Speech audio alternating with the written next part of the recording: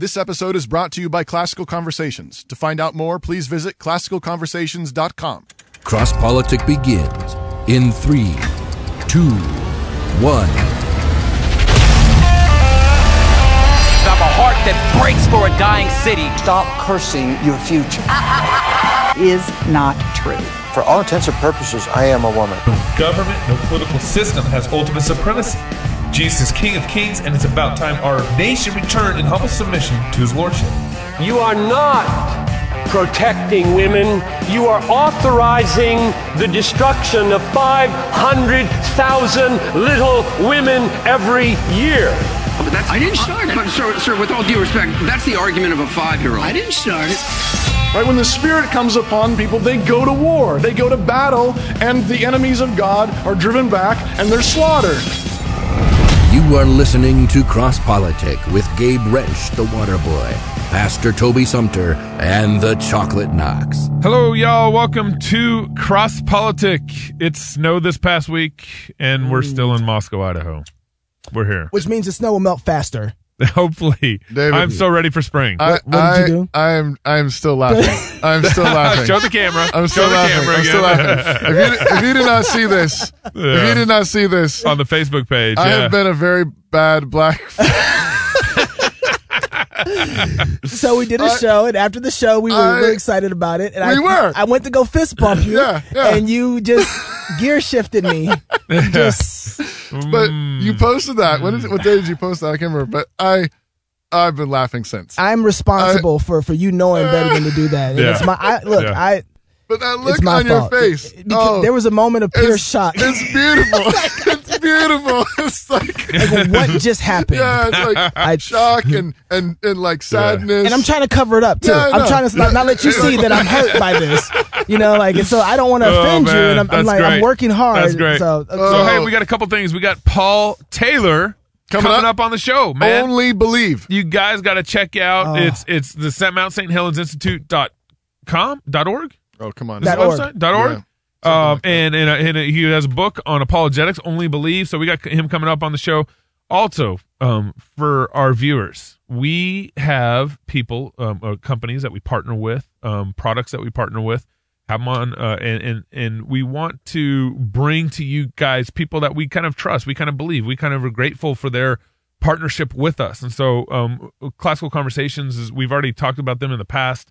But they're going to be a year-long partner with us in what we're doing here. Right. So for homeschoolers, yes, if you are looking for some kind of network, some kind of community, Classical Conversations is something to check out. And that's one of my favorite things about Classical Conversations. The CEO, Robert Bortons, he's been great working with us, and we're excited to kind of be helping them and introducing them to our audience. So check them out, classicalconversations.org. You'll hear them in our show, you'll see them in our emails and so forth, but they're going to be with us for a year, and partnering with us. There's chapters all over the country, in many different communities, so you can check them out, see if there's one in your area.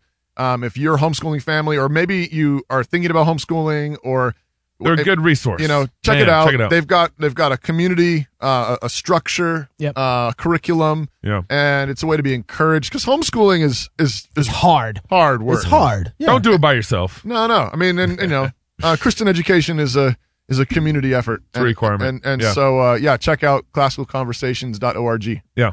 So thank you. Check them out. And I'll say one other thing to that. I because of my job with Cross Politic and because of my job with New St. Andrews, I actually get to go and talk to a lot of the chapters. I was just in California last week.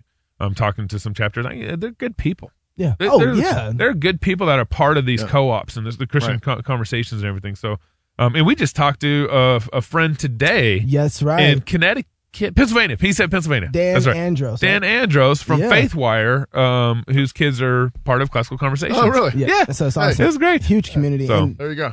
All right. So check that out. Let's get into some cross-politic news. We know that media educates. Media is education. Right. But the problem is one of the reasons why our media is so preachy and so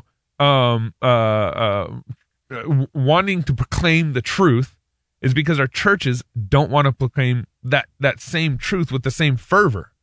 We're far more loose and wishy-washy with God's word than the media is with their own narrative. Yeah. And let me bring this clip from a pastor in Maryland Community Church. What's his name? I'll have to look that up. Don't do that to me. I'm sorry. Maryland Community Church. I just thought if you had a clip. No, I should. That's my fault. Here we go. Everybody wants to move ahead, but nobody wants to pay the price for it. So listen, somewhere we're going to have to put mission ahead of preferences. I'm 48, I'm looking at 50 on the horizon, and I'm telling you, in this church that I have the privilege of leading, we're doing things that I really don't like. We got to just stop right there. Okay, I'm gonna look on that with some grace. Give him a little grace. In this church, I have the privilege of leading. We're doing some things I don't like. Every pastor has done things that they don't like in order to disciple their congregation somewhere better down the road. Everybody. So where's this going? I'm not looking at you. I'm just saying. Where's this going? I'm just saying. Where's this going? Anyway, so give them the benefit of the doubt. It's not my preference. Sitting there going like, I don't know about that. I don't know about that. I don't know about that. Calm down. Because if it were up for me, we'd light some candles, put an acoustic piano and an acoustic guitar, sing some Matt Redman like we used to do back in the day, and let Jesus show up. Because that's how it's done. And if we continue to do that, younger people are going to continue to roll in here and say like, I don't know what's happening there. I mean, they seem to be doing a good thing, but there's this disconnect between the Jesus that I know and the Jesus that I want to experience. So you're going to I don't even understand that. Wait, I'm just kind of confused right now. Matt Redman is old now. Like when I guess that means I'm old now. Who's Matt Redman? Toby, wait, keep going. Continue to see ministries and go like, what? You need to know it's for a younger generation that we're going after, not at the cost of you at all. There's an invitation for you to join us of seeing the greatest things that we've ever seen in people going from the mat to the house. That means that you're going to look at you and say, that's not my preference. I don't really like that. Why that? Why the smoke? Why this? Why the lights flashy? Why this? Why the smoke in the church? Wait. The lights flashy. Oh, man. And so he goes on to talk about kind of church music and how it's going to be louder and how the bass is going to be hitting harder because that's what the next generation likes. That's their preference. Let me fast forward real quick to let me get the right mark here. So we, one of the things. Okay, here we go. And here's his solution. I'll wait. Here's his solution. Oh, okay. Smart aleck in this, okay? You got to hear me. I'm going to have fun with it, but I'm not being a smart aleck. Okay, if it's too loud, we have something for you. Okay? These are earplugs. There you go. That's right. I'm offended now. Yeah, well, hang on, sister, because it's going to get worse, okay? Listen, I get that. You're like, man, that's just too loud. Here's the thing. Give me grace in this, but I want to speak truth, but give me grace. Typically, older people will complain about volume. It being too loud. Older people will complain about being too loud. Younger people will never complain about it being too soft. They'll just disengage and leave. Okay, there's I think it's called, I can't remember the name of the movie right now. Dark Tower was the name of the film, okay? It's not a great movie, but it was the name of the movie. Idris Elba was in it. It was, I liked it, okay? I liked it. All right. So Dark Tower, he comes from this old world, ancient world where they respected their fathers, their forefathers before them. And he comes into this new modern world and he's on a bus and he sees this girl who's dressed very provocatively and has makeup on that's just caked on, very scantily dressed. Yeah. And he looks at her and he says, "You forgot the face of your father." Ooh. And when I'm listening to this guy talk, there are elders and people who have come before us that we are taught by the word of God to respect and honor and honor. And he's forgotten the face of his fathers. Mm-hmm. And you look through Titus and he's telling the older women to disciple and teach the younger women and teach them how to be and how to act with their husbands and their children. And he's saying, look, what we need to do is switch that around and put the preference to teach on the youngers to you older folks. They got something to say to us. They got to teach us how to do this now. Yeah. The principle, the thing he says at the beginning, he says that we need to put mission ahead of preference. Yeah, right. And actually, I agree with that. Sure. The problem is that we need principles. He articulated no principles. That's it was just. Well, he did actually. Well, the principle. Yeah. No. You're right. He did. The principle that he ends up articulating is the principle of the preference of the young people. That's right. That's the principle. Right. That's the driving principle. Rather than you're gonna make the kids the standard. Yeah. Yeah. Right. I mean, think about this. How does this work out in the Shannon household? How does this work out in the Wrench household? Mm-mm. You know, you make the kids the standard. No. You know, like my house runs like a dictatorship. Mom, I don't want. It don't work like that. I want cereal for dinner. What could possibly go wrong, right? If you know, I want candy now. Yeah. Oh, okay. Yeah. Right. Yeah. Right. It's your preferences. I don't want you to disengage. Right. What are you teaching a kid when you do everything they want? Mm-hmm. You're teaching them that they are the center of the universe. Yeah. Wow. Right. Yeah. That their preferences are the standard. That you're teaching them that that's what is the standard of happiness. Yeah. I mean, why do kids throw fits at Walmart? Because they're not getting what they want. Because it works. Right? Yeah, that's right. Because, you know, because you know. Not in my house. Well, here's the thing. Right. In a Christian household, in a household that is governed by the word of God, and Proverbs says, you know, that foolishness is bound up in the heart of the child, but the rod will drive it far from him. That's going to happen one time. That's right. That's going to happen one time. Right? And I remember when my kids were little, you know, my wife knew that, like, if something happened in the grocery store, leave the cart, walk out, go home, call me. Yeah. We're going to take care of this. Yeah. Right? But why? Because I love my kids. That's right. That's right. Because I love them. And that's right. That's what love looks like. That's what love looks like. And I'm going to teach them, though, that the universe does not revolve around them. That's right. Right? God is our God. That's right. Right? And His word is our standard. And that's not loving. So circle this back into how would you handle this as a pastor going to talk to another pastor, right? And saying, man, you aren't loving your children in your church when you do this. You are condemning your church to perpetual adolescence. That's right. Oh man, yeah. That's right. Yeah. Right. Yep. That's right. By doing this, and it's folly. Yeah. It's foolishness.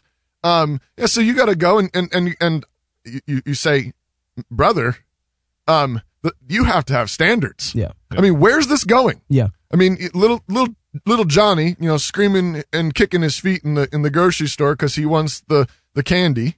Yeah. You know, the people kicking and screaming in whatever way they want to say, I want the flashy lights and the smoke machines. Yeah. And whatever the heavy bass is. The shiny. The shiny. But where's it going? Yeah. So let me take this to the next clip I have right here. Yeah. But what happens when Johnny says, I want to wear girls' underwear? Yeah. Well, what are you going to say? Yeah. Well, you've developed that. You've helped create that. Right. You know. Your preference. Yeah, and another thing too, just before you jump, man, this is a form of idolatry. This is a form of idolatry. And the reason that is because God has a way that He wants to be worshiped. Right. And He's told you how to worship Him. And every time you look in the scripture and you see people worshiping God outside of the way that He wants them to worship Him, He kills them. Yeah. You don't throw no lights and no mirrors up and no smoke up and think that that's the way God has told you. He gave you a way to worship Him. Right. And anything outside of that is false worship. Well, and the thing is that you use the word mirrors, which is really great. Thank you. Yeah, it's really great. No, never mind. No, let's not do that. Let's not do that on camera. Stop. This is the problem. This is the problem, though. Yeah. When we make preferences the standards, what are we worshiping? We're worshiping ourselves. Yeah, the people. Man, that's right. We are worshiping ourselves. That's right. We are the idolatry. And so right. the mission eats itself. That's right. What did you save them to? Yeah. Nothing. Themselves. To themselves. You got them nowhere. They had that already. And the irony is he's presenting this. I mean, it's terrible. He's presenting this as a way to save the kids. Yeah.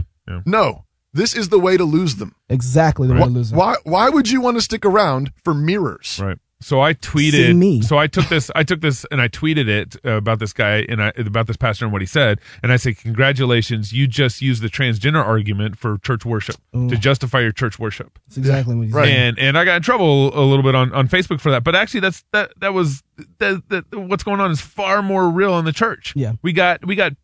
The church is already doing this. Listen to this clip. The ceremony will happen this weekend at a church in New Jersey. A pastor who was born a woman but last year came out as transgender will be renamed Peter. The community at St. Matthew Trinity Lutheran Church could not be more supportive. Eyewitness News reporter. You know what that pastor was trying to do? She was trying to become more qualified as a male pastor. Yeah, no, that's bad joke. But all they're doing is taking their preference right. and placing it above God and saying, I want to be a male now. And the church is celebrating it. We're teaching the world. We're discipling. Look, pastor of Maryland Community Church, how do you say no? One way or another, we're going to disciple the world. Either we're going to disciple them to the transgender setup, this whole preference setup, or we're going to disciple them to Jesus. Right. And so we've discipled them. No wonder the world is doing this. Look what we're doing in the church. Yeah, we've been doing this for decades. Exactly. I mean, decades ago, when we started going soft and wobbly on what the Word of God says. Mm-hmm. Right? We were doing this with premarital sex. Yep. We were doing this with alcohol and drunkenness. We were doing this with women preachers. Yep. We were doing this with no-fault divorce. Mm-hmm. The church was not disciplining its members. That's right. Right? And we continued to have men in office, elders and pastors whose kids had rebelled and were apostate. Yep. So we disregarded God's word. Right. And many times, why? For the sake of reaching people. Yep. For the sake of loving people. Yep. Man. Right? And so we are salt and light. Yep. And the world followed suit. That's right. That's exactly I like Doug's comment on this. He says that women were in the pulpit long before they were an F-16 firefighters. That's exactly right. Yeah. It's like before they were doing something that we view as wrong, not good, not biblical, and fighting in the military, being our front lines, they were in the pulpit. Yeah, we told them first that we did not fear God. Oh, man. In the church. Right? In the church. Yeah. We said we are not afraid of God, that God will not strike us dead. Yeah. We proved it. And then the world said, cool. All right, I guess it's okay. Yeah. So we'll put our daughters in combat, and we'll allow these perversions, these abominations to proliferate. Yeah. That's love. That's kindness. That's how you reach the kids. Yeah.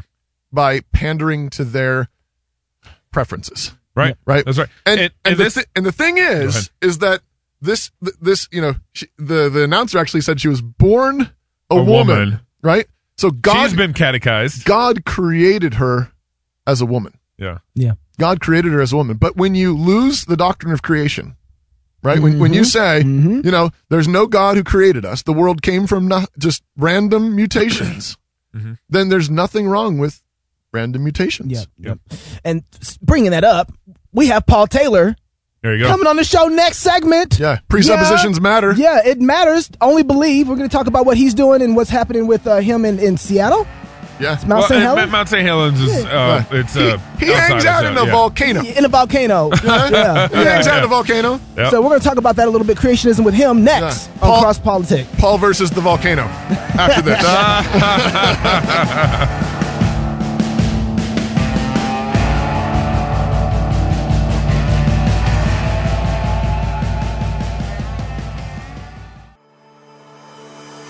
Classical Conversations supports homeschooling parents by cultivating the love of learning through a Christian worldview in fellowship with other families. We provide a classical, Christ-centered curriculum, local, like-minded communities across the United States and in several countries, and we train parents who are striving to be great classical educators in the home. For more information and to get connected, please visit our website at classicalconversations.com. Classical, Christian, get connected, get community. For 21 years and counting, New St. Andrews College has sought to obey Christ's Great Commission to disciple nations and build him a house, not just in Jerusalem, but throughout the world. Not with stones and mortar, but with living stones. We build and fight. This is the task of a Christian liberal arts college, to equip students with the tools to build and fight. And this is our joyful task as we seek to graduate leaders who shape culture through wise and victorious living. To learn more, check us out online at nsa.edu/explore.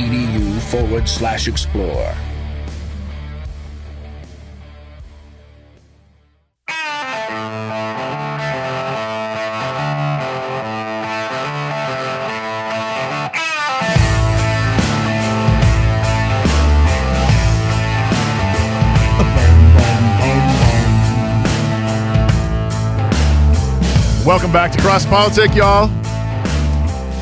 And a good day to you. Man, this coffee is so good. Hey, thanks, David. Well, this is good. We got snow in Moscow, and we need our coffee. Warm coffee. Yep. And with us on the line, we've got Mr. Paul Taylor. Yes, we do. Who was born In Lancashire, Texas. No, okay. Gabe. All right, I'm sorry. I think in England, Lancashire, I think it says. He went to school in Nottingham University. Nottingham. Studied chemistry. He stayed on, got a certificate in education, his postgrad, and became a Christian. And he's been teaching for a long time, as you might imagine, in science. He worked for Answers in Genesis. Hey, Ken Ham. In the UK. And then in 2011, moved to the United States to work for Creation Today. And now he and his wife are the directors of the Mount St. Helens Creation Information Center at Silver Lake, Washington. Wow. And he's married and has 5 children. And hey, so Paul, those kids baptized? Well, some of them are.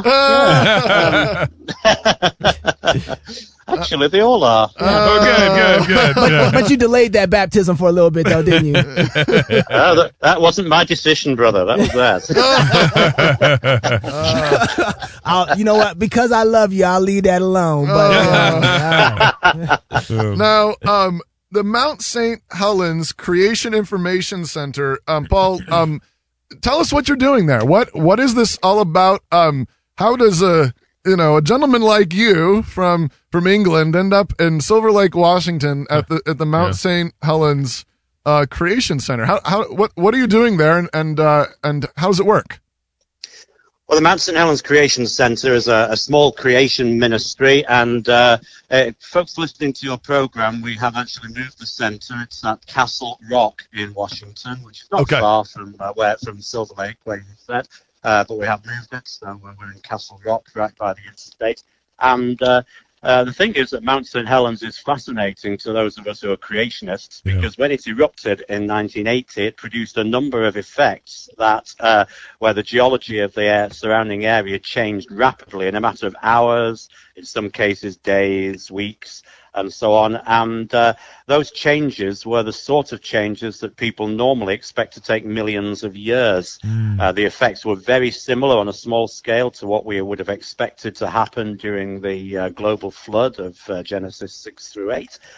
So that's why people come here, and I take them on excursions to the volcano and show them lots of things associated with the history in 1980, and also about the gospel of Jesus Christ, and explain to them how they can put their trust in, how they can trust the Bible from the very first verse.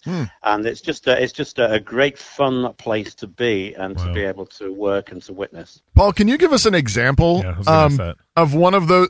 You said there's some of the effects of the volcano from 1980 have produced things that modern scientists, many modern unbelieving scientists, would have expected to take millions of years. Give us some examples of that. Well, there are hundreds. Let me try and give you just a couple of very quickly. The pyroclastic flows from the volcano, which means sort of lots of dust blowing like a liquid across the landscape, that's settled out into layers and produced about between 200 and 1,000 layers, 25 feet thick of layered rock.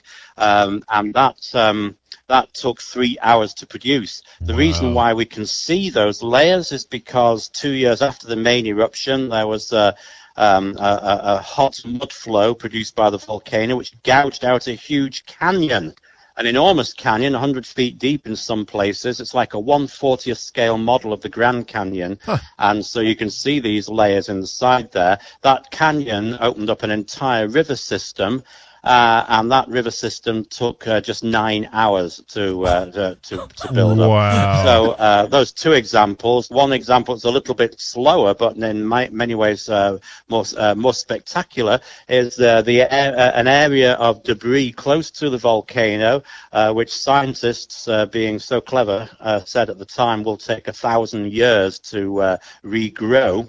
has in fact regrown very quickly, and 38 years on, I can take people through thick woodland and little valleys and by streams and show them a wide diversity of flora and fauna in the area that's regrown in just 38 years, not the 1,000 years that they said it would take. So those are the sort of things we see, geological and biological things that we see, and there's loads more. I could go on for ages. That's helpful. So we're about 5 or 6 hours away from Mount St. Helens. Right. We're 5 6 hours east of Mount St. Helens, and I remember a number of people living in Moscow that are still here today. I remember talking to Doug, talking to Mark Lamaro, talking to a lot of our friends, and they remember when Mount St. Helens blew, that all the ash that came dropping down in Moscow in Idaho, and there was 2 or 3 inches. I mean, it was like taking a snow shovel and plowing the sidewalks.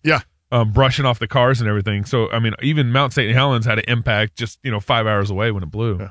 So I want to know. I've got one more follow up. I know we got a lot of things. You got a lot of things too, don't you? No. He's a friend. I've talked to him before. You can talk to him anytime. Go ahead. You can circle around. I mean, I talk to people. I go on campus sometimes, and I'm talking to both non-Christians and sometimes Christians who are in the process of sliding. I mean, they're in the process of losing their faith because they've been told that the geological record is so certain. The geological record is clear. Even if the fossil record is missing things, the geological record is rock solid, shall we say? And that it demands, the radiocarbon dating, the geological layers demand, millions and millions of years. How else could it have formed? How does Mount St. Helens respond to that? In a large number of ways. First of all, there's the geological features that I've mentioned, and of course, conventional geology would suggest that 25 feet thickness of rock layers ought to take millions of years to form. I remember being in Edinburgh and as a guest on a TV show that was filmed there, and pointing out the Abraham Seat rocks outside the city, which actually was studied by James Hutton, the man who invented the concept of millions of years. And yet we can see there's a clear creation explanation of them, because you can see an erosion mark, and the erosion mark is smooth, going for hundreds of feet, about a mile or so, and that erosion mark is smooth, and smooth erosion cannot take even 100 years. It's got to happen very fast. And so we assume that the erosion mark was produced by the currents of the flood.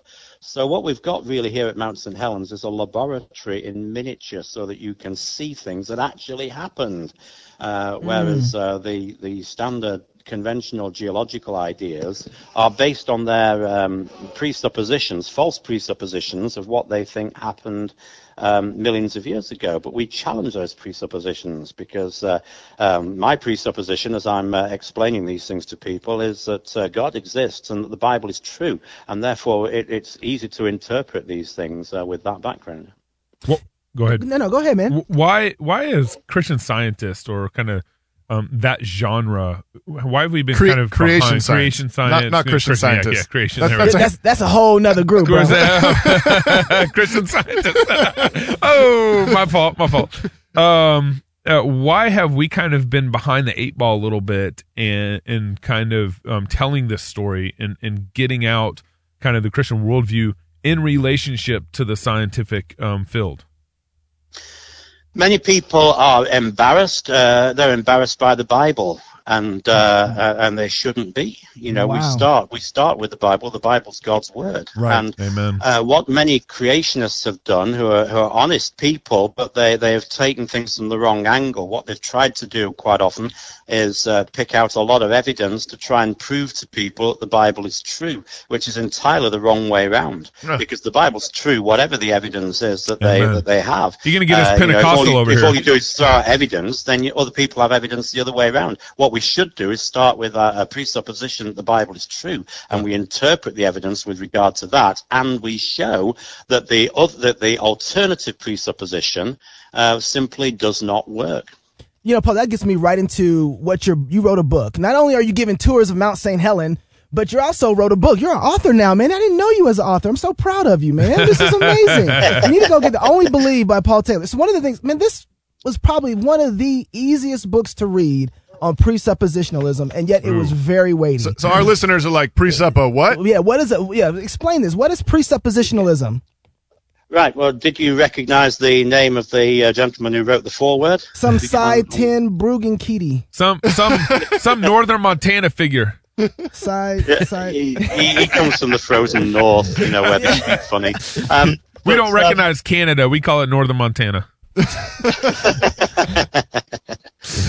I've been thinking through the issue of presuppositional apologetics for about 12 years or so, and when I came to the United States, I was in Pensacola, and I met this strange Canadian gentleman, and I told him, you need to write a book on his ideas, because he seemed to be able to explain things very easily, and so he said, yeah, that would be a good idea. It didn't come, so then I said, well, let's write one together, and it still didn't come, so eventually I wrote it and tried to put the forward to it. But his great gifting is to actually do the stuff, and this is the point. You watch his videos of how he witnesses on the street, and the whole point about presuppositional apologetics is we start with a presupposition. We recognize that everyone has a presupposition. It's basically Proverbs 26 evangelism in a sense, because we're told not to answer a fool according to his folly, lest we be like him. So we make sure that we have our presupposition in place, so that we explain the evidence from that, and then we the very next verse, of course, says, answer a fool according to his folly, lest he be wise in his own eyes. So then we sort of argue ad absurdum to show them that if you start from their presupposition that God does not exist and the Bible is not true, then they have no explanation for knowledge, they have no explanation for intelligence, they have no explanation for conditions of intelligibility, laws of science, laws of logic, laws of morality, and that's basically where we start from. So that's presuppositional apologetics. It's the idea of making sure that we start with the correct presupposition, recognizing everyone has one, and that we have our correct presupposition is that the Bible is true. God exists and the Bible is true. We explain everything from that, whereas standard classical apologetics has been to try and throw lots of evidence at people to prove that God exists. Yeah, not the God of the Bible. When they do that, they're actually just proving that a God exists. Exactly. And if they prove that a generic God exists, that's not the God of the Bible. So therefore, if it's not the God of the Bible, they must be proving an idol, which is of no benefit to anyone. Yeah, and one of the things that when I first saw someone exercise, which is really exercise presuppositional apologetics, one of the things that caught me off guard was, what are you doing? Because I couldn't follow what he was doing. I was trying to figure out what is his system in order to get this person to come to the knowledge of the truth. And so it throws you back, because you say, well, what is that true? Is that true? And I got lost in the process of trying to see what was going on. But the person who he was talking to understood real quick what was going on. And because I was so used to a form of, you need to present a form of evidence to get them to bite on, this presuppositional approach, not just in theory, but actual practical approach to witnessing, took me off guard. And one of the things that when I sat down and had a chance to talk with Cy about this, I said, show me how to do this.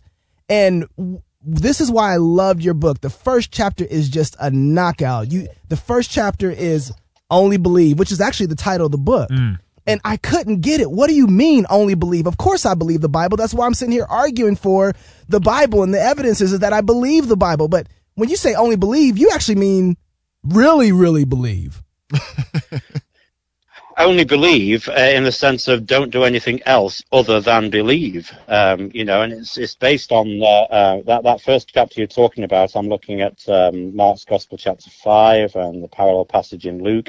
It's about Jairus' daughter, and Jairus has got some faith. Not saving faith, but he's got some faith. He believes that Jesus is a great teacher. He believes that Jesus could heal his daughter. He doesn't seem to have enough faith to believe that Jesus could raise the dead. And of course, that's a whole nother level of faith.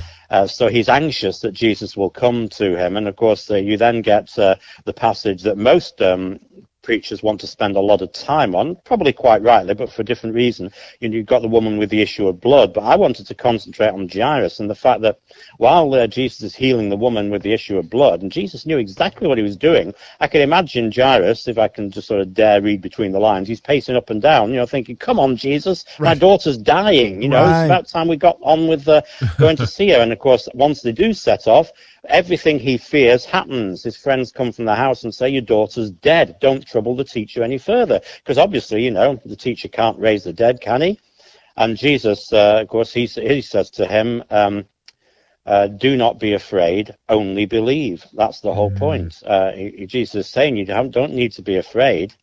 But the thing you need to do is only believe, nothing else. Jesus could have given him lots of evidence. He could have said, look at what this woman who's been healed of this issue of blood, look at the fact that other people have figured out for themselves that God could raise the dead. Abraham figured out for himself that God could raise the dead when he was about to sacrifice Isaac.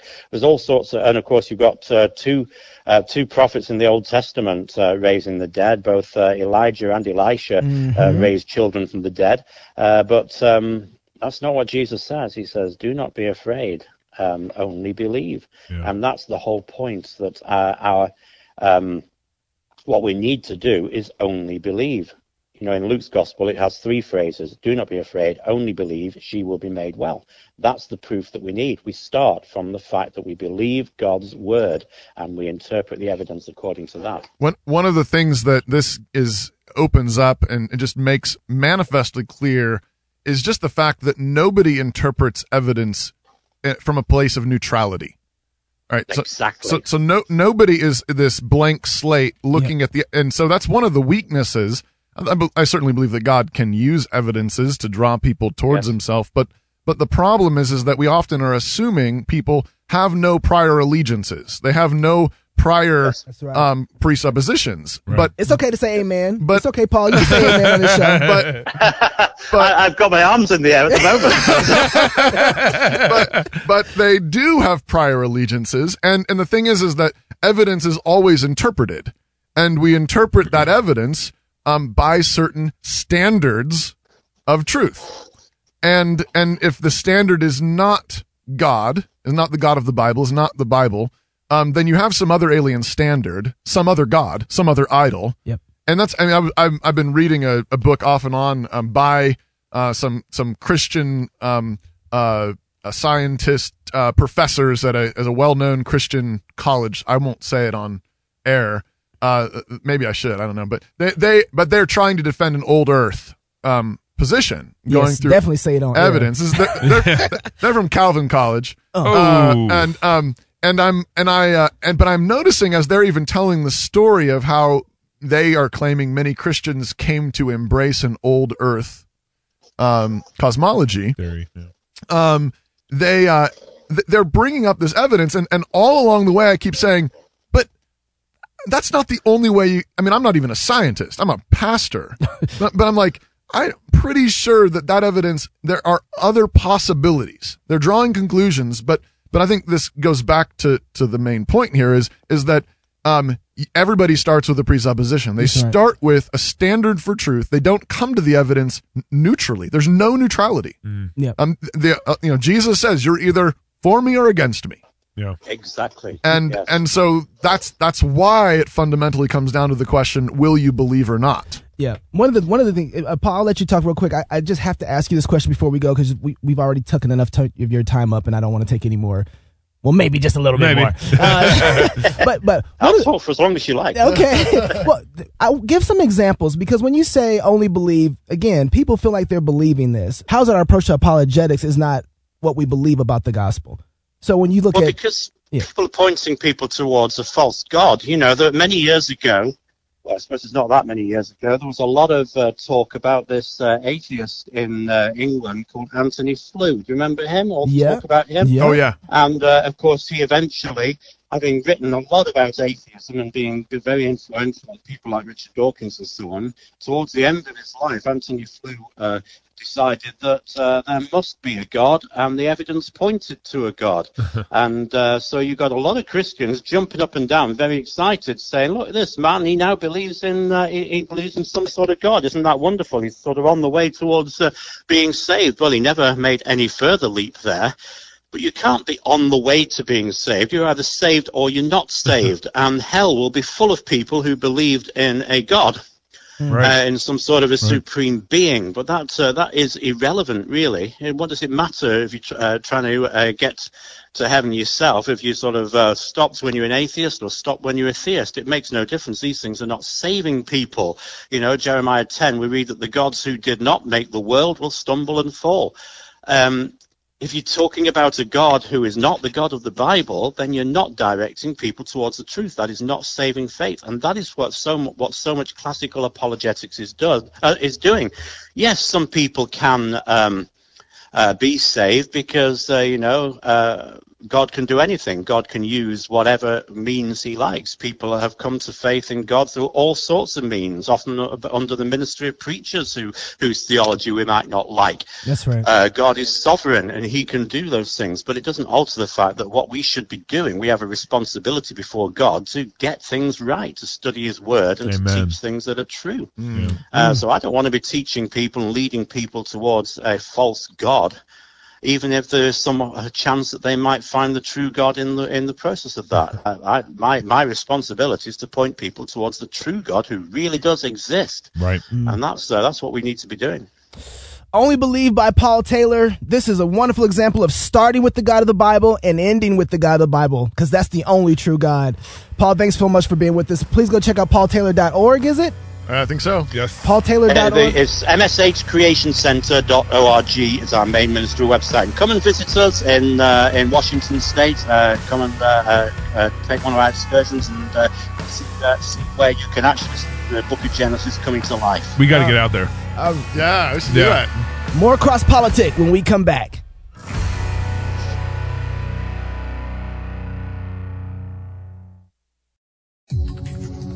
This is Cy Timbergen with Answer Anyone Apologetics. Somebody comes up to you and says, I don't believe in God. And what do? We give them evidence. Look at the complexity of the eye. Look at this paper fragment. Look at these rock layers. And you've studied your rock layers. You wipe the floor with them. What's he going to do? He's going to go home and Google rock layers. You want him to repent and put his trust in Jesus Christ, and he's Googling rock layers. Congratulations. The next day you run into a PhD in geology and he wipes the floor with you. You see, when you do apologetics wrong, you have to be an expert in geology, biology, astrophysics, nuclear chemistry, you name it. You have to be brilliant. The problem is, there's always someone smarter than you. In John 10:27, Jesus did not say, my sheep hear your really good argument. He said, my sheep hear my voice. In Luke 21:15, Jesus said, I will give you a mouth and wisdom that none of your adversaries will be able to withstand or contradict. The power of God for salvation is not in your brilliant arguments. As Romans 1:16 tells us, it's in the gospel of Jesus Christ. Apologetics is easy. Read your Bible and do what it says. For more apologetic answers, visit AnswerAnyone.com.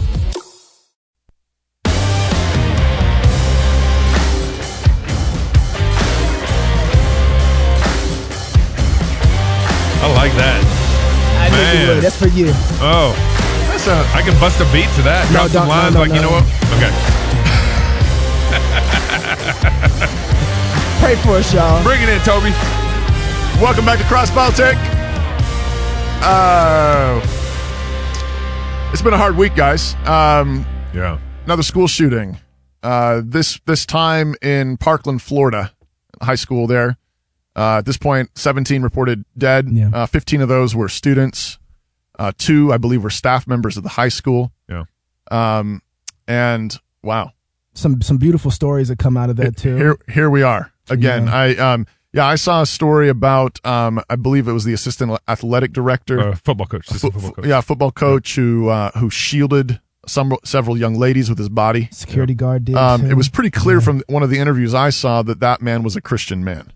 He said one of the interviews said that he had I think he had gone through some kind of health problems, and he said that the assistant football coach would send me Bible verses and encouraging notes while I was recovering in the hospital.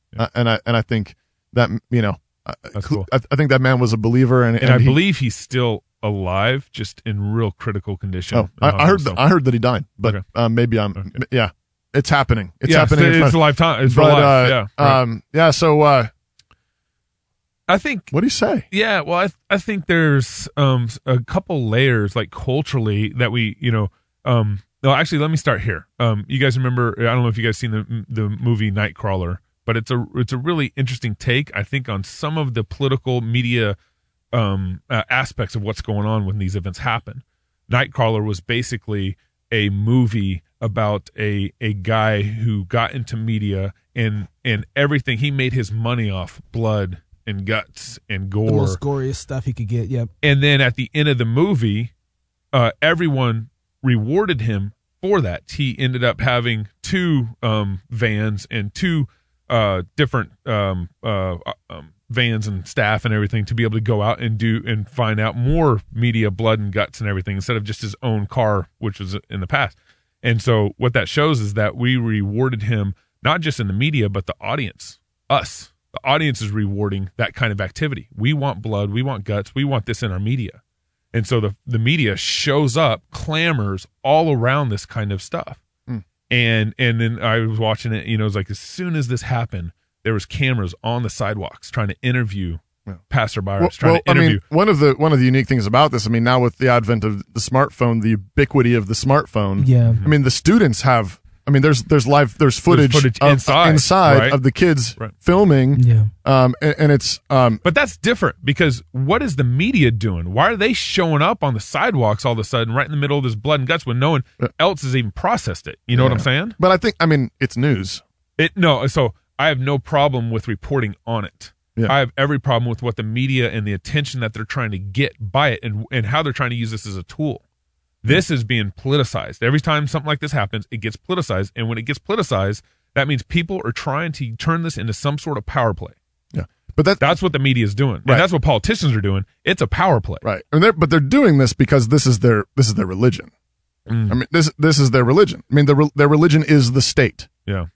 So for them, it's no different than they're just going to church. That's what they're doing. They're serving their God. Yeah. Right. So their God is the state.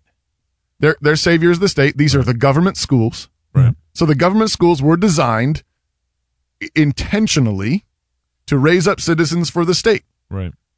Government schools are catechism classes for the state. That's right. Okay. That's what they are. They are the discipleship classes of the state. And so the media is showing up and they're practicing their religion. Yeah. This is where you go. This is what and yes, of course you use this to get more power to the state. Yeah, right. And so absolutely. Another angle on that is we've been sending our kids to public schools for 100 years now, 150 years, and we've been discipling our kids. And part of what we've been discipling our kids to do is not have a moral compass. Right. And then we're surprised when a kid like this shows up on campus with no moral compass, right? And with anger and bitterness and possibly most likely some sort of drug in his system, which has been identification of a lot of these killings. Right. And then we're surprised that he lives out his moral subjectivity in front of all these kids. We spend a dozen years telling kids, okay, you came from a gooey mess. Evolutionary process. Right? You are worthless. You have no meaning. You aren't made in the image of God. In a few years, you'll be gone, and no one will ever remember you, and your life means nothing. And at the same time, you need to work really hard and get good grades and make it in this world. Yeah. Right? We give you value, but no value. Yeah. You are worth nothing, so you better work hard. Exactly. That's a recipe for people hating those places. Yeah, right. Right? What kind of insanity? This meticulousness of get the grade, get the job, get the girl, get the car, get the house, and it means nothing. Yeah. You mean nothing. Right. Of course our kids have anxiety disorders and PTSD and all this, panic attacks. Of course they have emotional problems. Of course they have mental disorders. They've been they've been catechized in these insane asylums. Yeah. Did I share this? I can't remember if I shared this last show, but in 1986, 1 out of every 400 kids were on some sort of antidepressant or some sort of ADD drug. Yeah. And then now, fast forward, I think the last data was like 2012 or 14, and 1 out of every 8 kids. We went from 1 out of every 400, basically 1 from every school, to 2 to every classroom. Next time your kids go to class, 2 to every classroom on some sort of antidepressant. Yeah, and I think and we're drugging ourselves. It's not an accident. I mean, it's so tragic, but I don't think it's an accident that these shootings are happening at schools. Yeah. Right. I mean, I think we are training kids up with a certain kind of nihilism and despair and that's right. hatred. Yeah. And we're trying to solve it with drugs. Yeah. And we don't even know what the drugs are doing. Yeah. I saw a clip of a woman with on CNN, and she's the mother of one of the victims. Her daughter died, was shot, and it was a completely heartbreaking clip of this woman just sobbing and gasping. But what she was saying was, President Trump, do something. Wow. Yeah. You have to do something. And it's this mother pleading. Yeah. And the camera goes back, she finishes and goes back to the female reporter on site, and the female reporter just lost She's gone. it. She lost it. Yep. She Wow. had no word. She trying to, and then but I realized as I was watching it, like that woman, the mother, she was praying. Exactly. Oh, man. That's exactly She was praying. Yeah. No, she would never say I was praying. We no one would say nice prayer. Yeah. But everybody who's ever been through heartbreak, everybody who's ever lost something dear to them, every believer has cried out to God like that. Yeah. Yeah. God, where are you? Yeah. Right? Yeah. Why are you not hearing my prayers? Yeah. Please. And so Do something. God, do something. do something, please, God. Intervene. And presumably for this poor, heartbroken mother, the highest appeal she could imagine was President Trump. Man. And she's on CNN, so she's got a pretty good shot of being heard. Right? Talk about throwing pebbles in the ocean. My goodness. Yeah. And then it pans back. The woman reporter has nothing. She's gasping for words, has nothing, turns, and there's a congressman standing right next to her, and she says, say something. Yeah. And he's trying to overcome his own emotion and musters out something about Congress not passing bills. There we go. Right? He immediately turned and offered a prayer to the same God. Mm-hmm. Right? Mm-hmm. The same Savior. Yeah. Right? She looks to Trump, he looks to Congress. The state is our Savior. And how sad is that? Like every law, man's law fixes nothing. Yeah. Man's law cannot stop that thing from happening. Man's law is what gave us this mess. Exactly. Oh, I was going to say, it was the state That's right. that gave you what you got. Right. Yeah. Right there. They're the ones guilty of the blood. Yeah. We're like I was thinking of the prophets of Baal, screaming and cutting ourselves, trying to get Baal to answer. Right?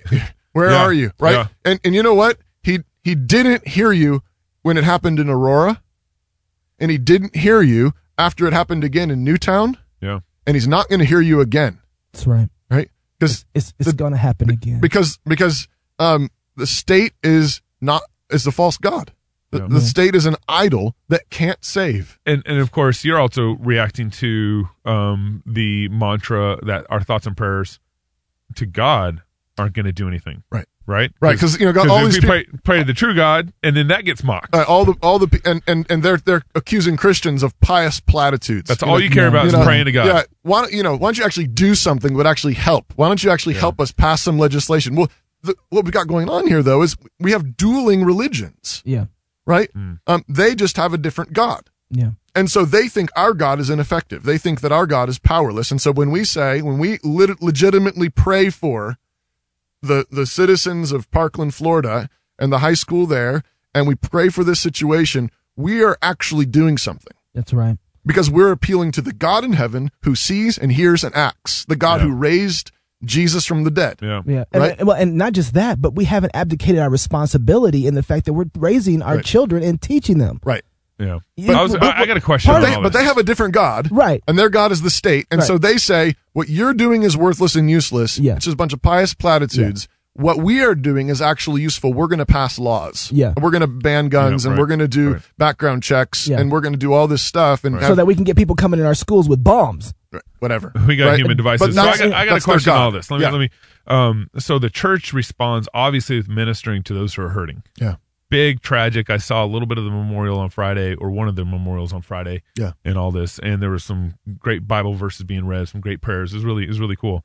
But at the same time, the church needs to respond beyond that, right? Because I don't hear anybody talking about sin is what is doing this.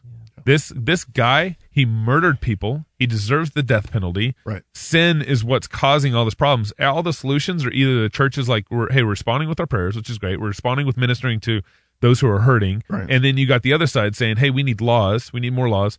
But the church needs to also proclaim the gospel to the murderer, to the one who did all this. And I think that would draw a lot of clarity there in it. I don't know. Yeah, I think we need to preach the gospel of the truth. Right. And this goes back to preferences and principles, right? That's right. We have a school system, a government school system that is centered. The core of the curriculum is be whatever you want to be, dream whatever you want to dream, look deep in your heart, and whatever you prefer. Whatever your preference is, be that. Wow. Right? Yeah. So it's might makes right, and the sacredness of choice. Yeah. Choose your own adventure, be whatever you want to be. And then what happens when somebody looks deep inside their heart and says, I want to murder people? Yeah. What will you tell them? Please don't. You have nothing. You have nothing. Yeah.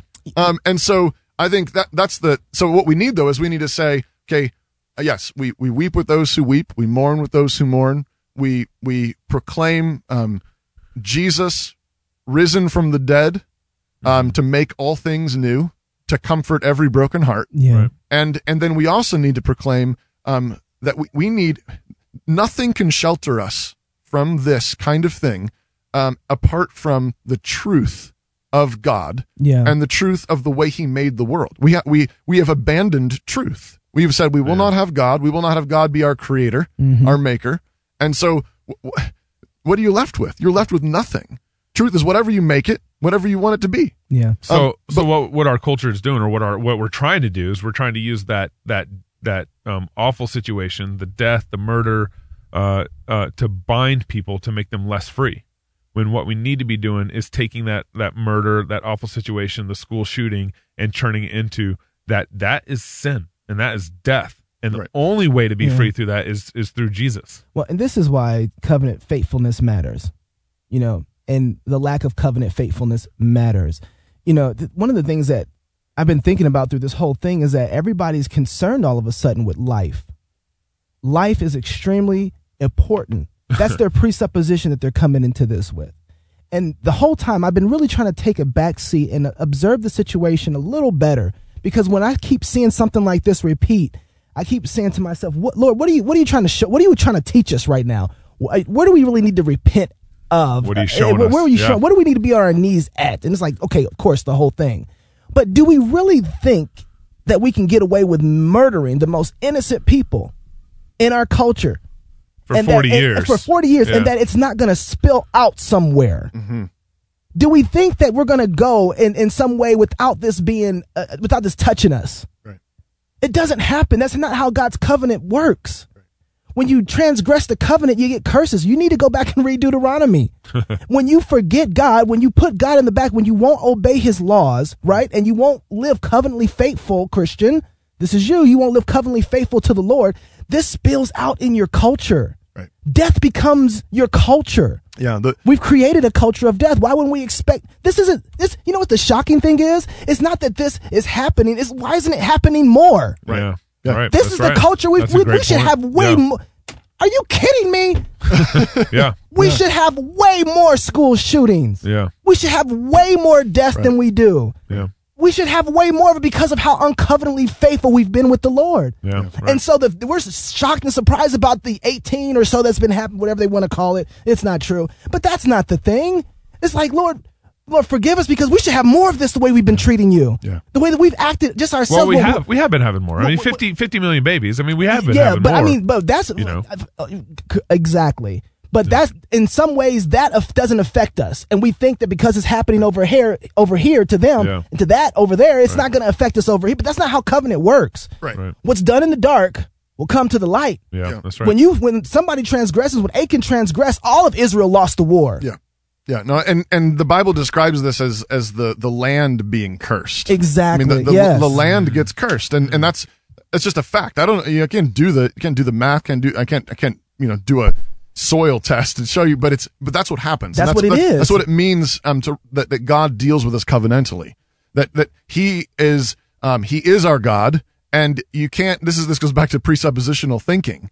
You begin with the fact that God is God. And just because you pretend he's not there, it doesn't magically disappear. He's there. No. And you're either living in fear of God and honesty before God, accept submission to God and his word and to his Christ, or you're living in defiance of God. That's right. And you're a covenant breaker. Yeah. And what happens? Those who break covenant with God are fighting the way God has made the world. They want to be their own gods. They want to be their own lords, their own masters, the masters of their own fate. That's right. And you are fighting the way God made the world, and you're asking God to bless it, right? Yeah. But what he's gonna do is he's gonna bust you. Right? He's gonna allow. You're asking for him to crush you. If you read your Bible, you know this though. Right. And so Christians, and if we're watching the world do this power play and grab for legislation, right? Yep. But we're doing the same thing on the other side, trying to run and grab our guns and protect those. And it's like everybody's doing this power grab, but Christian, you know what the real problem is. You know where the real issue is. Don't try and make this a power play for guns. Make this a power play for the knees. Yeah. To bend the knee to Jesus. Amen. That's what the power play for us is. And don't give them your guns. And definitely don't give them your guns. But you saving your guns is not saving the problem. The solution's not the NRA. Yeah, if you want to save your guns, point to the knees. Point to the knees. Point to the knees. Point to praying. Point to repentance. Maybe take your gun and point it at your knee. You get on your knee a little faster. You'll be down there a little longer. Yeah. But that's the answer. That's the answer. How do you want to get young people in the church? Revival. Right. Yeah. Repentance. Well, you just need to preach the gospel. You need to preach the word of God from Genesis to Revelation and stand there and have a backbone. Right? Just stand there and say, God made the world in 6 days. Yep. That's right. Okay? And he made man in the image of God, male and female. That's it. There's only one. There's man, woman. That's it. That's it. And marriage is the union, the covenantal union of one man, one woman.